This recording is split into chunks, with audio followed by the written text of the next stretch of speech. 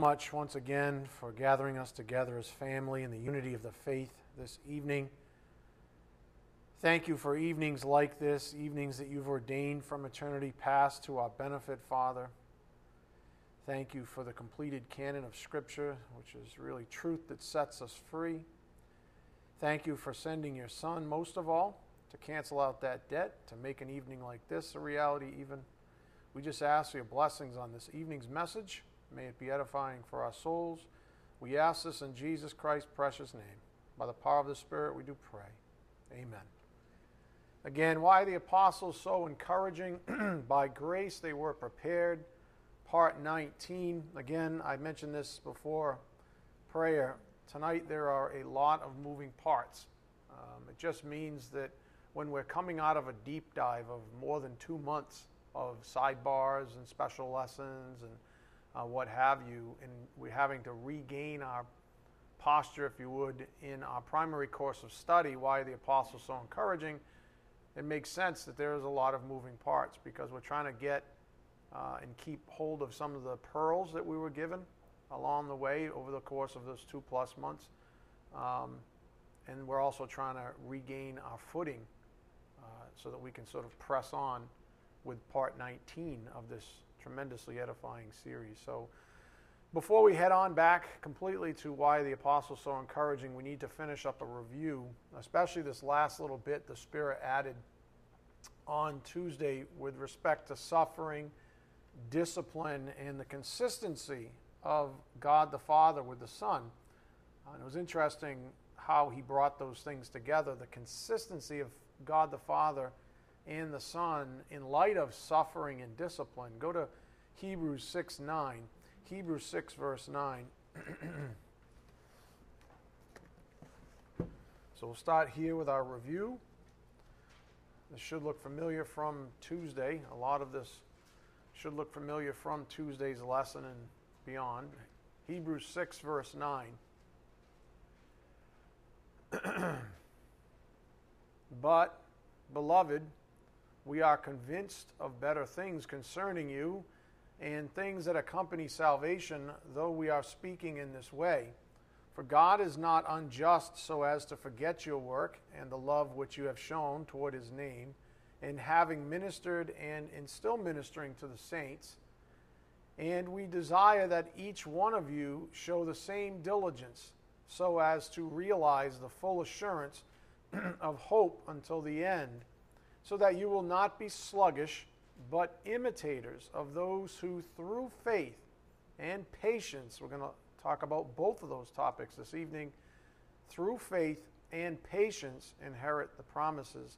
Up here on the board, just to get us going, this phrase, through faith, we see it fairly often in the New Testament.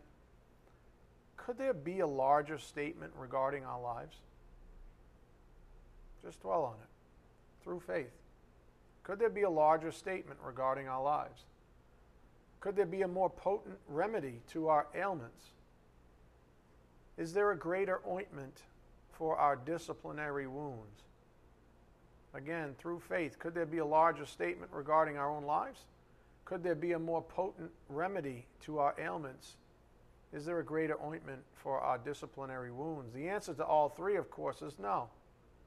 So just think about, I was thinking about this as the pastor here, how many times the passage or the verse James 4:6 has been quoted from this pulpit just over the past year.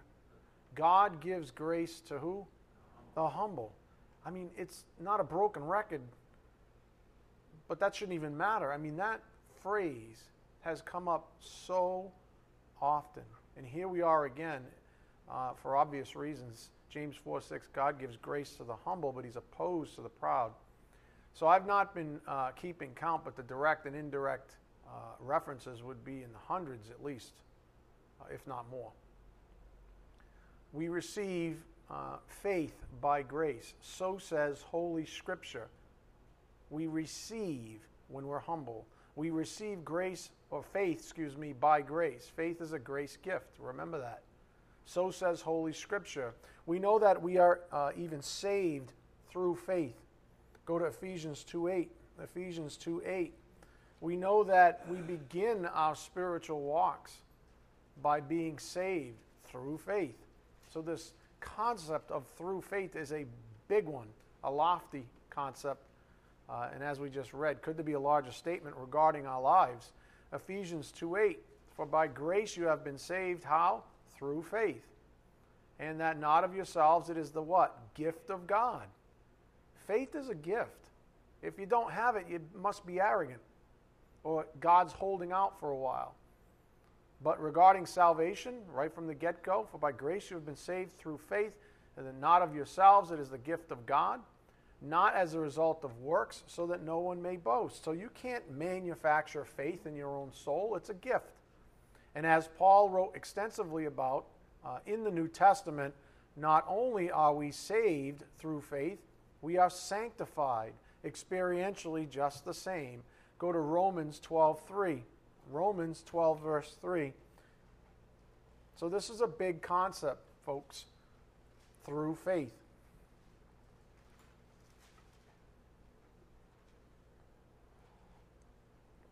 And remember that faith is a grace gift.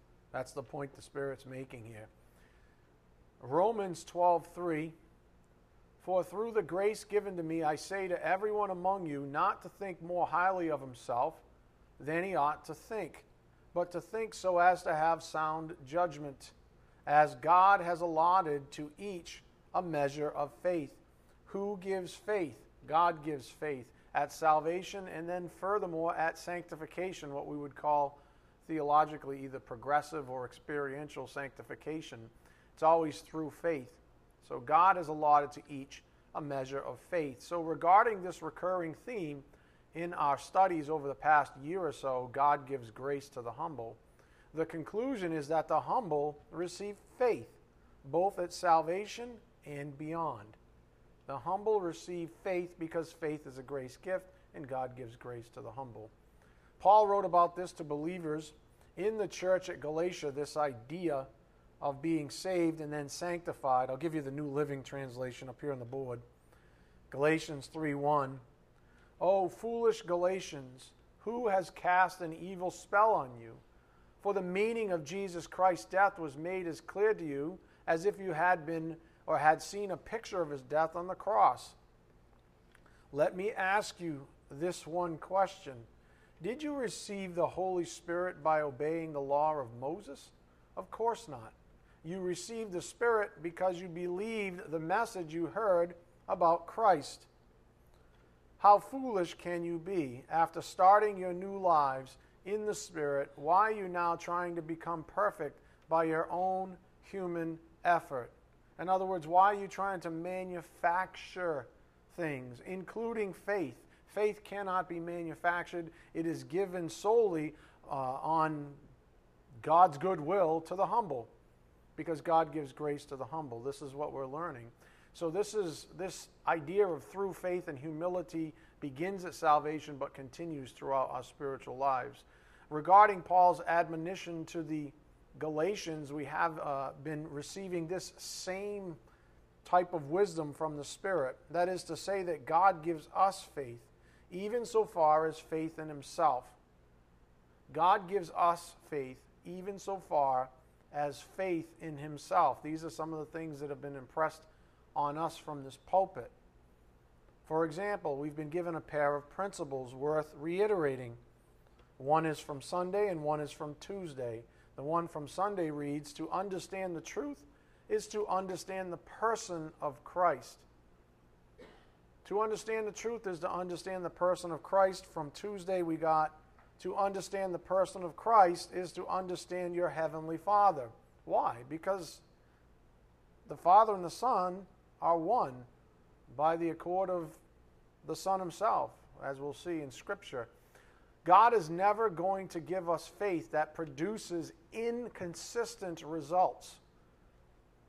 God is never going to give us faith that produces inconsistent results. In other words, if he gives us faith in the Son, he gives us faith in the Father, and those two things are never inconsistent with each other. The Father's not one way and the Son's another way. The Son's not one way and the Father's a different way. You see, neither is the Holy Spirit.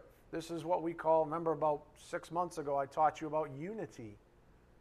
This idea of unity, even in the Trinity. So God is the giver of faith, and therefore He's not going to give faith that is ever inconsistent, even across the so-called persons of the Godhead. For example, as we noted on Tuesday evening, Jesus is quoted in Scripture as stating that if you've seen Him, you've seen the Father, for they are one.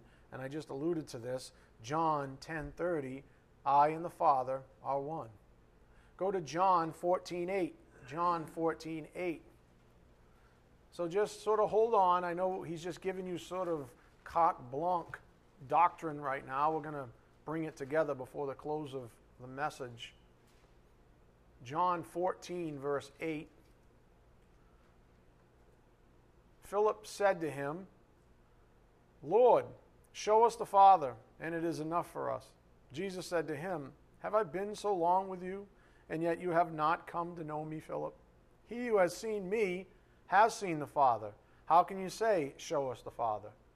Do you not believe that I am in the Father, and the Father is in me? The words that I say to you, I do not speak on my own initiative, but the Father abiding in me does His works. Believe me that I am in the Father, and the Father is in me. Otherwise, believe because of the works themselves. What is Jesus saying? He's saying, I and the Father are one. If you've seen me, you've seen the Father. We're not inconsistent. We're always consistent. If you have faith in me, you have faith in the Father. If you have faith in the Father, you have faith in me. Again, the pair of principles being amplified again up here on the board. To understand the truth is to understand the person of Christ. And then, of course, to understand the person of Christ is to understand your Heavenly Father. People, here's the problem. People aren't humble enough to submit to the truth in the Word of God. That's a fact. That I am absolutely convinced of. Remember that one principle I had? People just don't want the truth at the end of the day. What is that actually a function of? It's a function of lack of humility. They don't have the humility to actually submit to the Word of God. So that's a fact. And because, as a result, they lack faith, they lack the faith that reconciles Christ and His Father in perfect unity. And so this is the problem.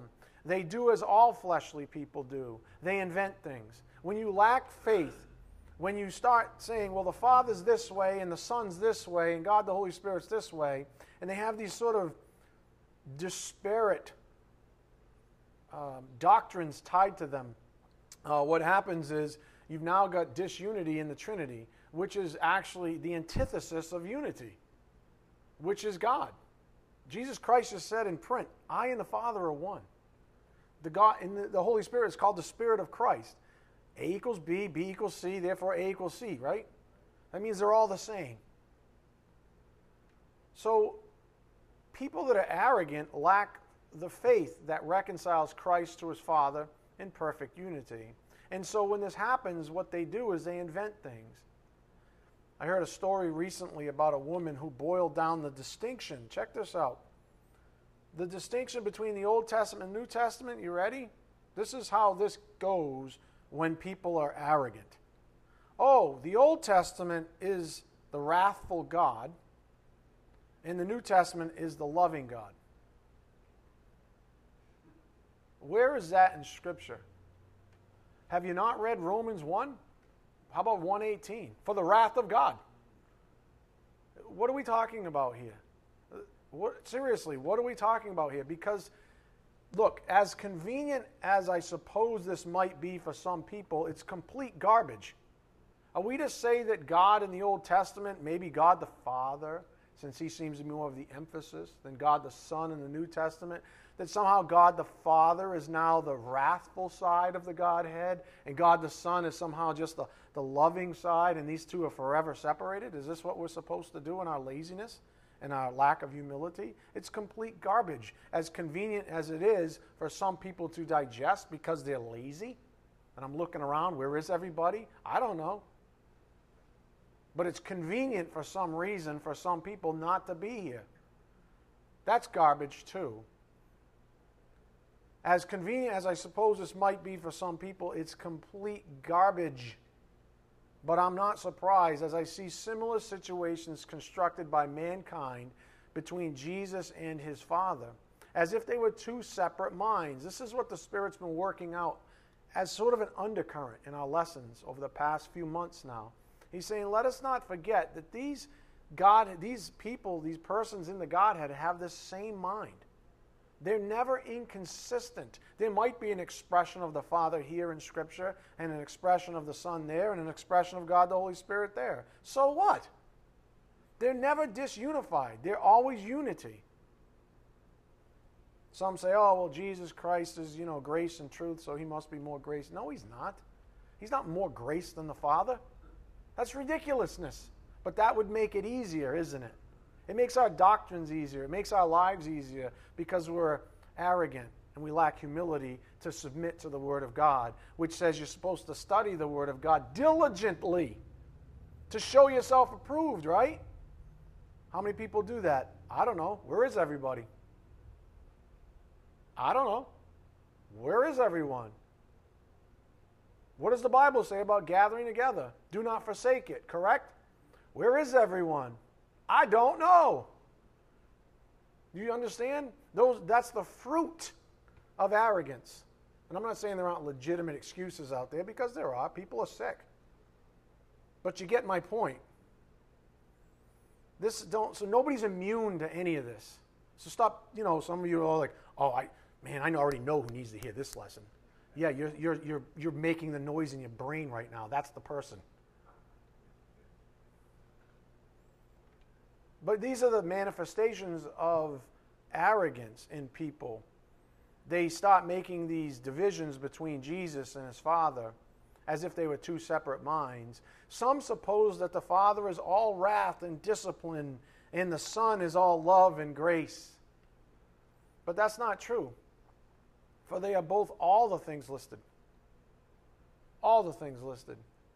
I believe it's gotten so bad in Christian circles that people refuse to believe that Christ would ever even want to discipline his own. I've heard people say this publicly, that Christ is just so loving and so gushy that, he'll leave the wrath up to his Father, but he'll just be this sort of teddy bear type individual that only loves.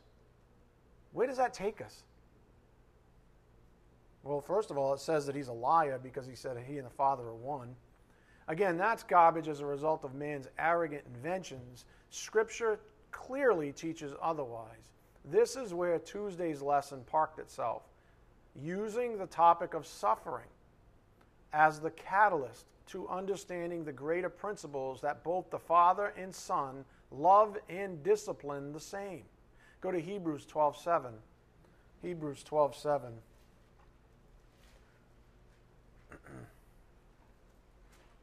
See, I believe that to understand suffering, you have to understand these greater principles. Hebrews 12:7. You're never going to get the doctrine of suffering correct in your souls, which means you're probably going to whine and moan your whole life until you actually humble up. Hebrews 12:7. It is for discipline that you endure. Hebrews 12:7. It is for discipline that you endure. God deals with you as with sons. For what son is there whom his father does not discipline? Good question. But if you are without discipline, of which all have become partakers, then you are illegitimate children and not sons. Why? Because the Father that loves his children disciplines them. Furthermore, we had earthly fathers to discipline us, and we respected them. Shall we not much rather be subject to the Father of spirits and live? For they disciplined us for a short time as seemed best to them, but he disciplines us for our good, so that we may share his holiness. All discipline for the moment seems not to be joyful, but sorrowful. Yet to those who have been trained by it afterwards, it yields the peaceful fruit of righteousness. That was part of the gist of Tuesday evening's message. Go to verse 28 now. So what does the Scripture tell us? It says those of us who have been trained by suffering actually benefit. It yields peaceful fruit of righteousness. And I'll get to a sort of not an epiphany, but I'll get a conclusion to you here in a moment on that statement. that at the end of it, at the end of suffering, the person who suffered at the hands of the disciplinary person actually is in a state of peace, is actually rewarded. We'll get to that. Verse 28, therefore, since we receive a kingdom which cannot be shaken, let us show gratitude, even for his painful discipline at times, by which we may offer to God an acceptable service with reverence and awe. For our God is a consuming fire. Remember that Jesus, our great shepherd, is God, which is why he not only carries a staff to gently guide us, he carries a rod to discipline us. Does Jesus love you? But yet he disciplines you? So maybe you should embrace the things he's doing for you. Maybe you should understand what we just read in Hebrews, that discipline is for your own good. And the end result actually produces a peaceful existence and righteousness. Up here on the board, embracing suffering. Our Father's loving discipline is painful and good. Be thankful with reverence and awe, for our God is a consuming fire. We just read that in Hebrews 12, 28 to 29. And just an analogy, if you're a parent, you know what I'm about to say is true. You ready? Children, now we're all children of God, but here's the analogy. Children secretly thirst for guidelines and discipline. Let me say it again. Children secretly thirst for guidelines and discipline. Why? Because deep down, they know they need them. Deep down, they know they need them. Matter of fact, they crave them. They may buck it, but at the end of the day, that's what they want from their parents. They may argue and be the typical adolescent the whole way, but at the end of the day, that's exactly what they want. Why? Because God built them that way. That's the point.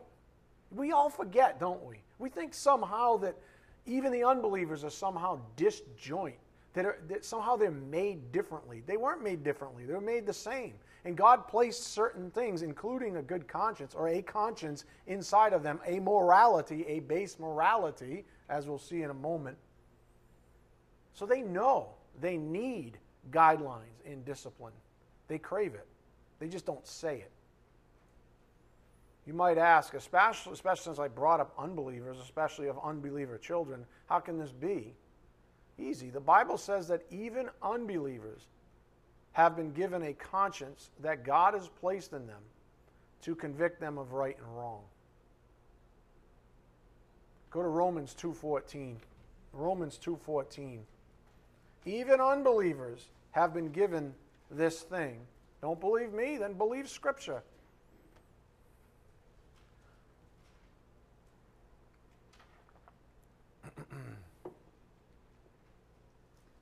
This is why Paul says you're a bunch of liars who say there is no God. Because you know, and I know that you know, that God exists. And so you have to raise up lofty speculations and inventions to push that thing away. But as I've taught you, it's a daily task to push down the knowledge of God. Why? Because God created people with a knowledge of Him, with an ability to understand Him, to know Him. And they say what? I don't want to know you. I don't want your son. You can keep it.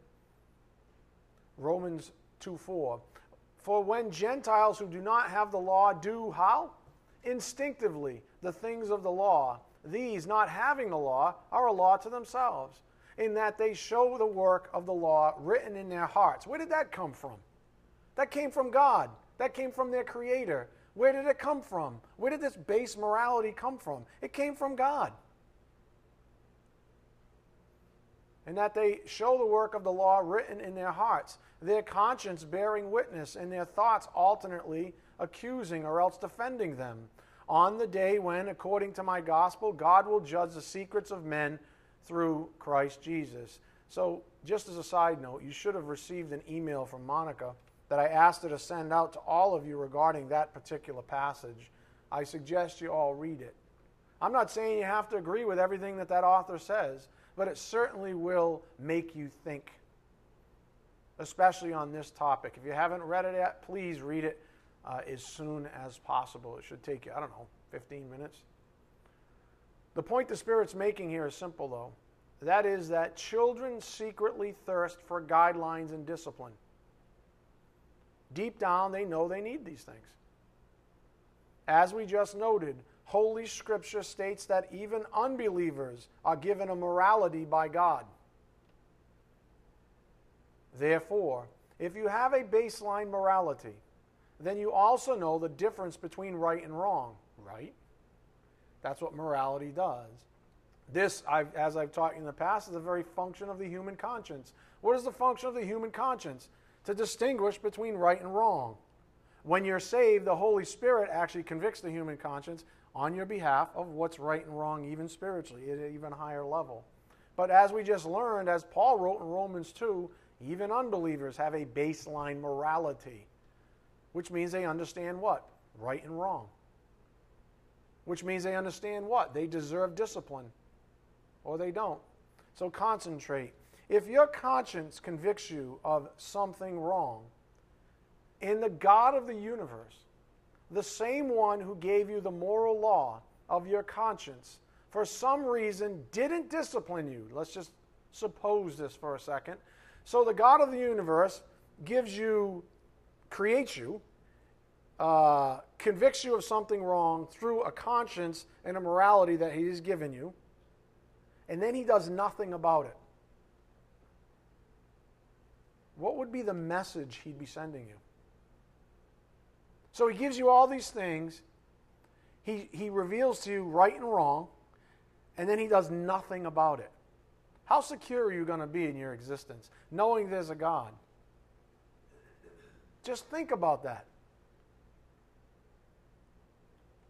What's the message He'd be sending you? It'd be the same one that awful earthly fathers send to their own children when they refuse to discipline them, that He doesn't care. That He doesn't care. I wrote this on social network. This was Facebook this afternoon when I was studying this. If both you and your child understand that something they've done is wrong, and you don't discipline them accordingly, the message you're sending is that you don't care. That hurts much worse than any discipline you could have doled out. Let me read that again. Because some of you are children in this case where your parents just proved they didn't really care. And some of you are parents who have stumbled in this case. There's no condemnation. We're just trying to learn.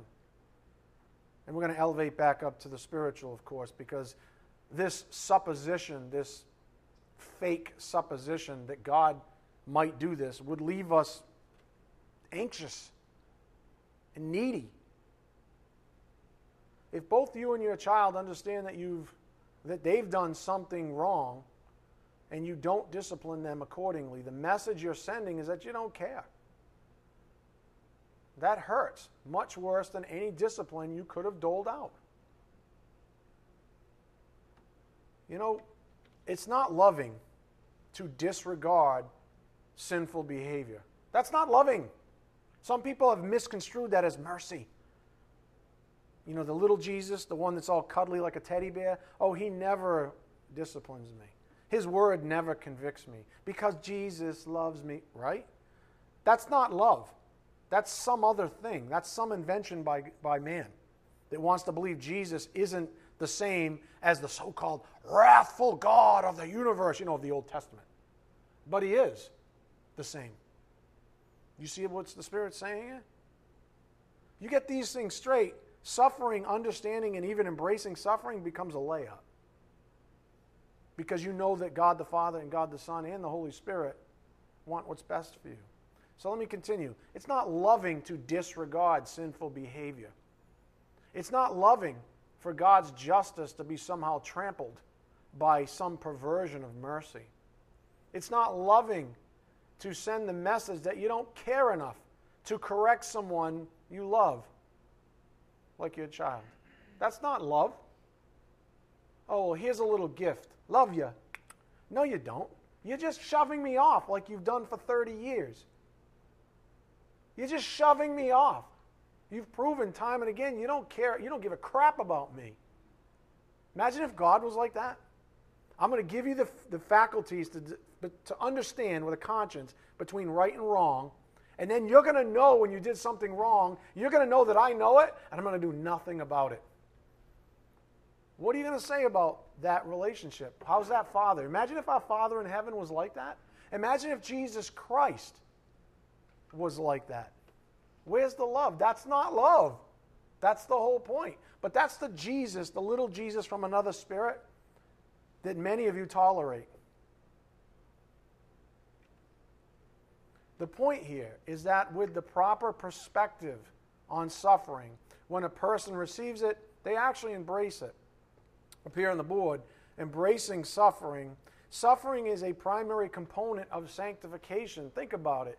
Jesus suffered on our behalf for our positional sanctification.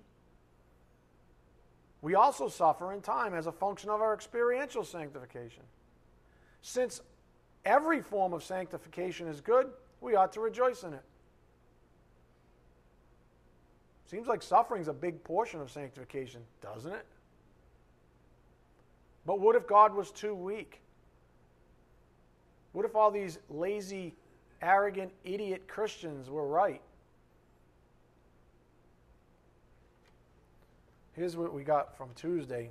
He wants us to see and believe in the moments of pain that his discipline, though painful, is loving and good.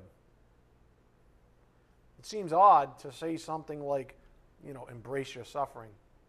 Sounds kind of funny. But it's really not odd at all when you understand your prototype. Go to Hebrews 12:1. Hebrews 12:1. The same one who leads you, the same one who shepherds you with the staff and the rod, the same one who disciplines you when the word of God punches you in the forehead, maybe in the throat. Oh. Hebrews 12:1. Therefore, since we have so great a cloud of witnesses surrounding us, let us also lay aside every encumbrance and the sin which so easily entangles us, and let us run with endurance the race that is set before us, fixing our eyes on Jesus, the author and perfecter of faith, who, how? For the joy set before him, endured the cross, despising the shame, and has sat down at the right hand of the throne of God. For consider him who has endured such hostility by sinners against himself, so that you will not grow weary and lose heart. Don't quit, in other words. Quitting would be bad, right? If you don't quit, then you're going to what? Suffer. Because Jesus said, you got to pick up your cross. You're going to follow me, you got to pick up your cross. Cross is painful. I don't see any scripture that says Jesus was smiling on the cross. It was really painful, but yet there's joy. It's that same kind of inner thing as peace that I wrote about in my latest blog. So while it may seem odd to say, embrace your suffering, the point is akin to the one I made in this most recent blog I just alluded to, Burned Out Happiness. Here's an excerpt from that blog up here on the board, Burned Out Happiness. True happiness is a reality that may or may not be evidenced on its possessor's face. However, God has placed it there as a function of peace. As a function of peace, stimulated from deep inside them, and it is worth rejoicing over because it is from him. It's the same idea, my friends. The same idea. Being able to rejoice or embrace this suffering, to have a joy set before you.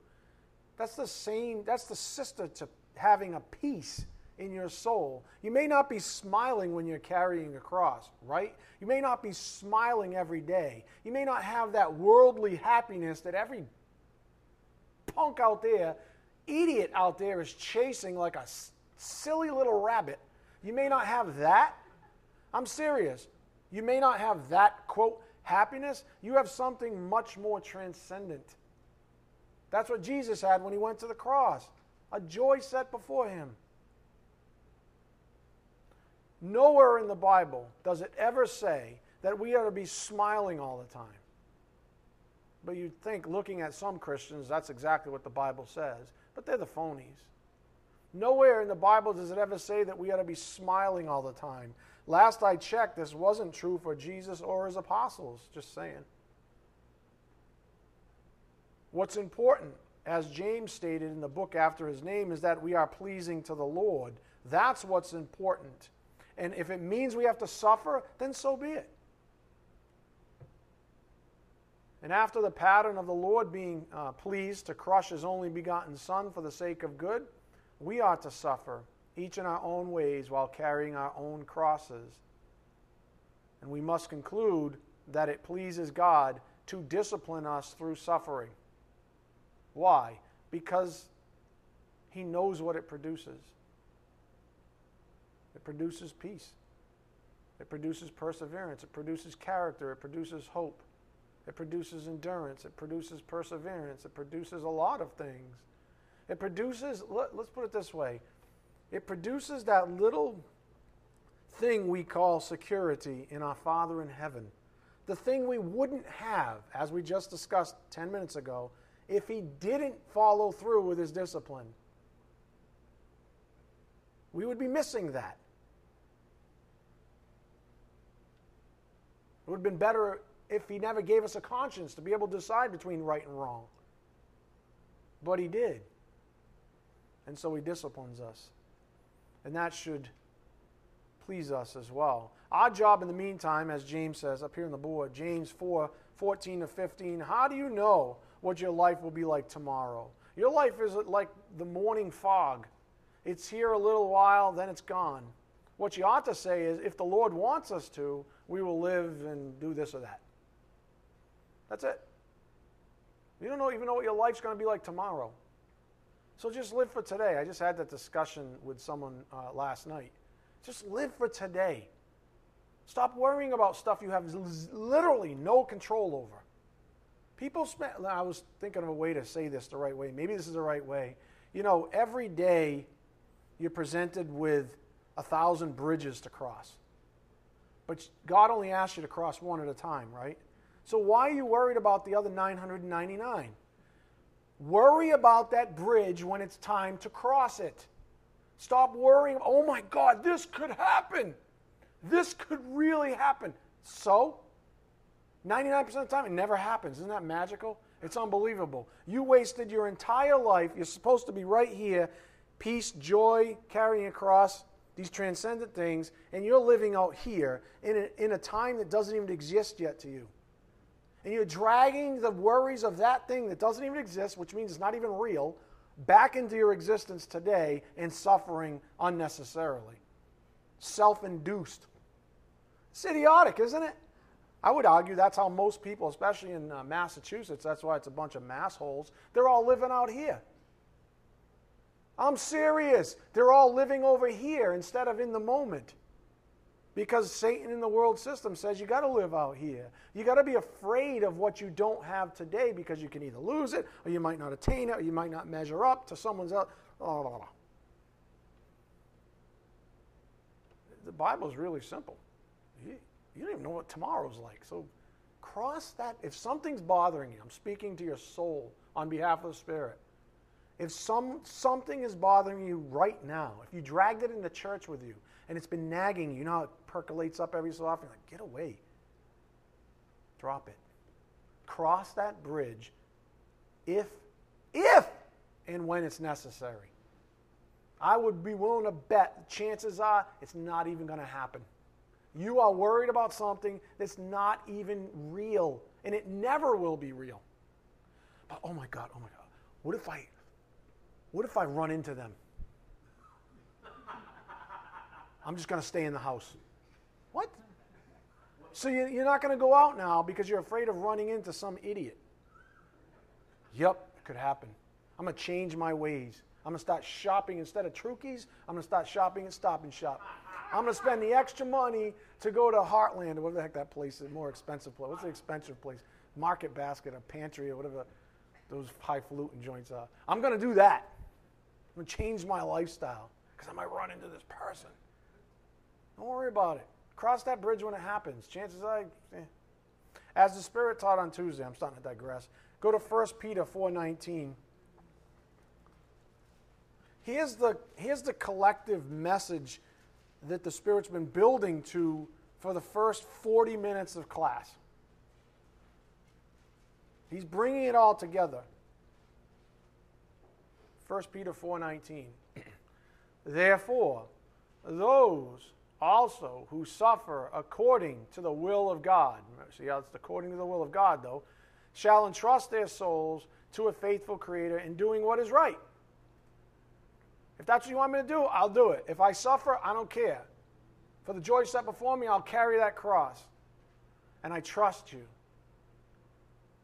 I trust you. You know why I trust you? Not just because I've seen the blessings. Are you ready? Listen.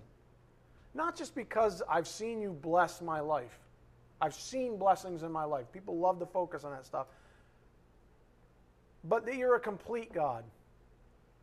That even when I stop carrying my cross, so to speak, for a time, when my eyes are diverted, you whack me upside the head. I know that you're not lopsided, so I put my faith in you because you are faithful. If I'm moving on the path, you encourage me to go straight. If I fall off the path, you hit me. The staff, the rod. I don't want a weak God. I want a God that does discipline me because it makes me more secure. It gives me that peace we read about in Hebrews 12. It gives me that transcendent peace. It allows that joy to percolate up as I'm carrying my own cross because I know that this is the road that I'm supposed to be on. And I know that if I veer off, if I'm humble, He's going to correct me and I'm going to reorient. See, Satan lies and says it's all about just, there's no discipline. It's just this lovey-dovey crap. Let's close out our review this way. 2 Corinthians 12:7. Go there, 2 Corinthians 12:7.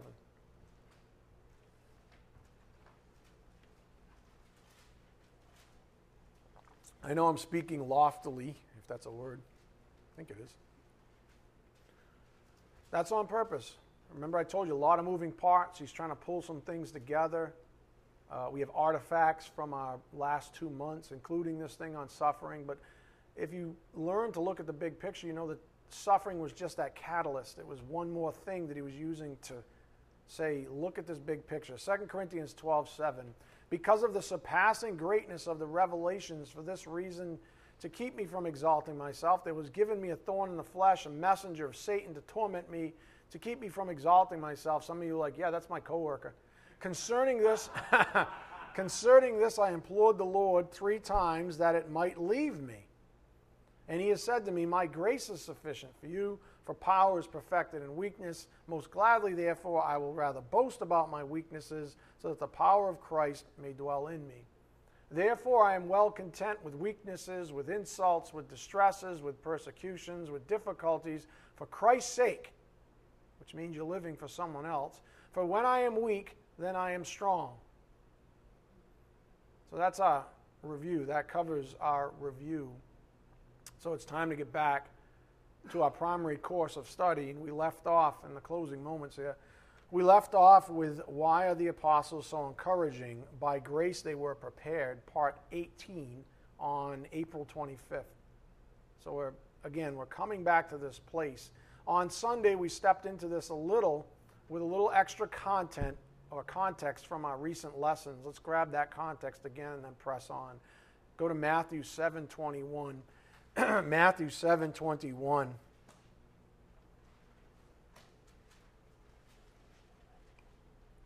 So we started this good work on Sunday. The Lord had a little extra to say on suffering on Tuesday. Matthew 7:21. Not everyone who says to me, Lord, Lord, will enter the kingdom of heaven, but he who does the will of my Father who is in heaven will enter.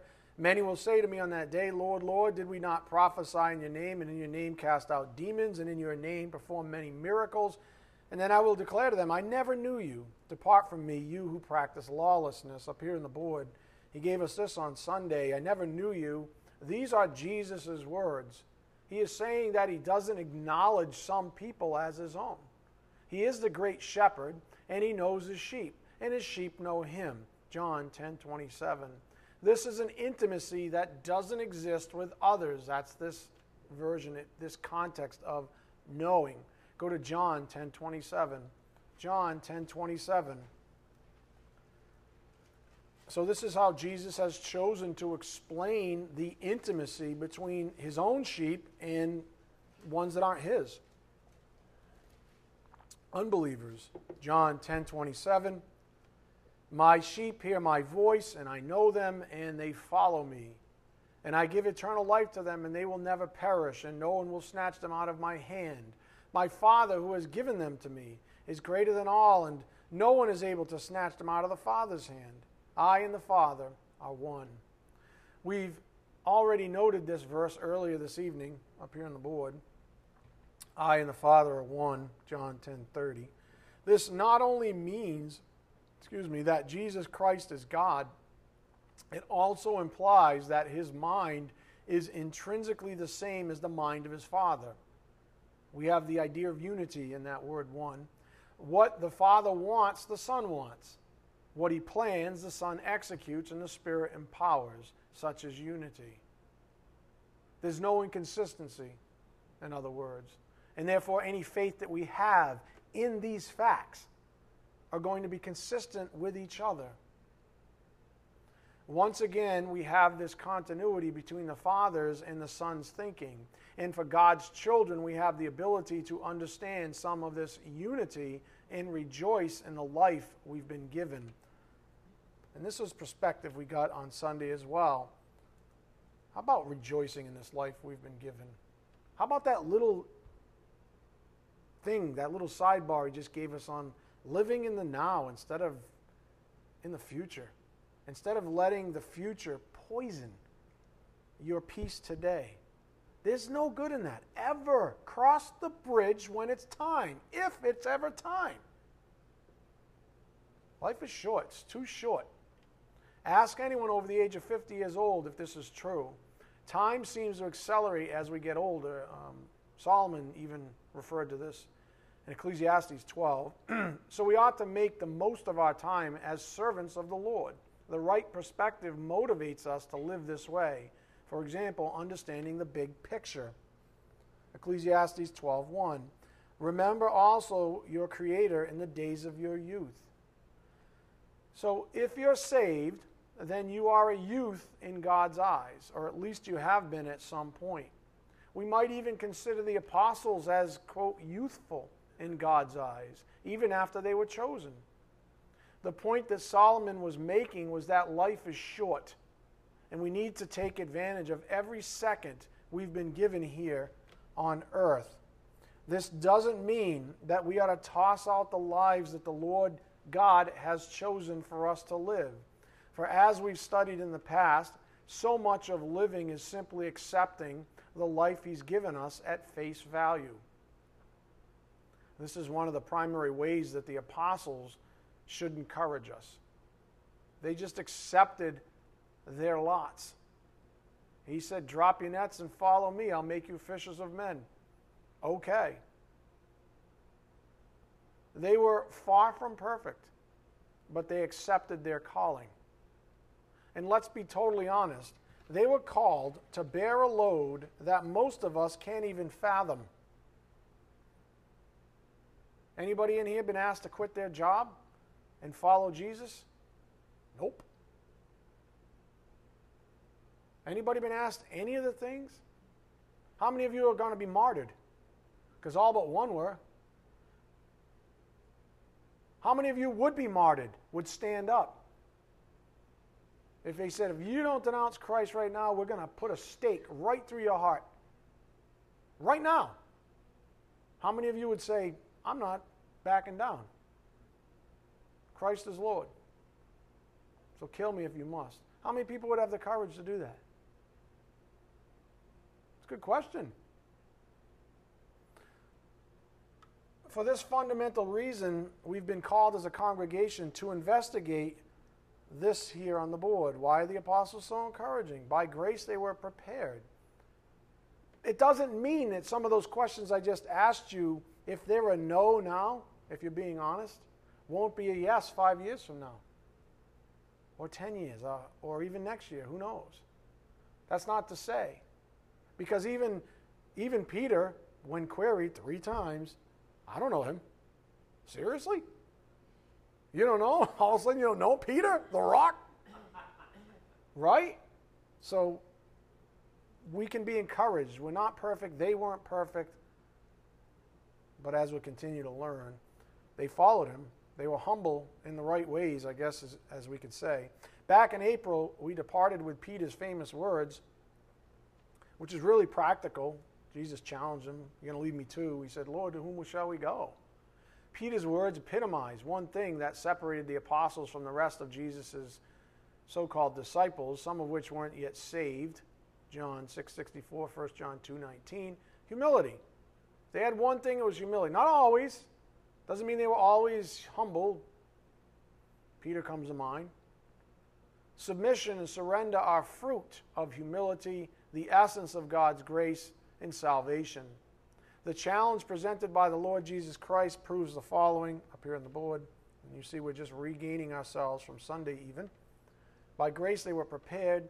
Jesus taught his disciples to have their own convictions. He then gave them his Spirit to teach, encourage, and empower this. We all have the word of and the Spirit of Christ by grace. I was just thinking as I was saying that article I sent you. I don't want you just to take that guy's word as gold. I want you to listen to what he has to say, challenge yourself with it, and see what you come up with. Do you agree, disagree? Does he right, run? That's not important. It's not important what he wrote or the fact that I sent it to you. You should know that.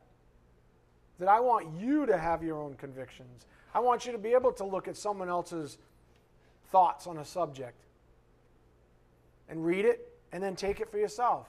If you're too lazy, well, shame on you. That means you're just being lazy. I don't have to read that. Nowhere in the Bible does it say I have to, it says submit to your pastors. If he says read this thing, maybe you should read it. Maybe I'm not an idiot. Maybe God the Holy Spirit is using me a certain way. Maybe you'll believe 50% of it. Maybe you're too immature to understand any of it yet. I don't know, but he told me to send it to you. So you should read it. Amen? Yeah, exactly. That's what it means to follow the authority of a pastor. If I say read something, you should read it. But you know how that goes. Arrogance. Gee, but I'm reading this other book, and I'm like right in the middle of it, and that would it would disrupt me. Seriously? It's going to take up room on my kid. No, I didn't even send you the electronic version. Jesus taught his disciples to have their own convictions. That's all I want for you, honest to goodness. I swear to you. I just want you to have your own convictions. You know why? Because when we arrive at the same place, there's not going to be any discord.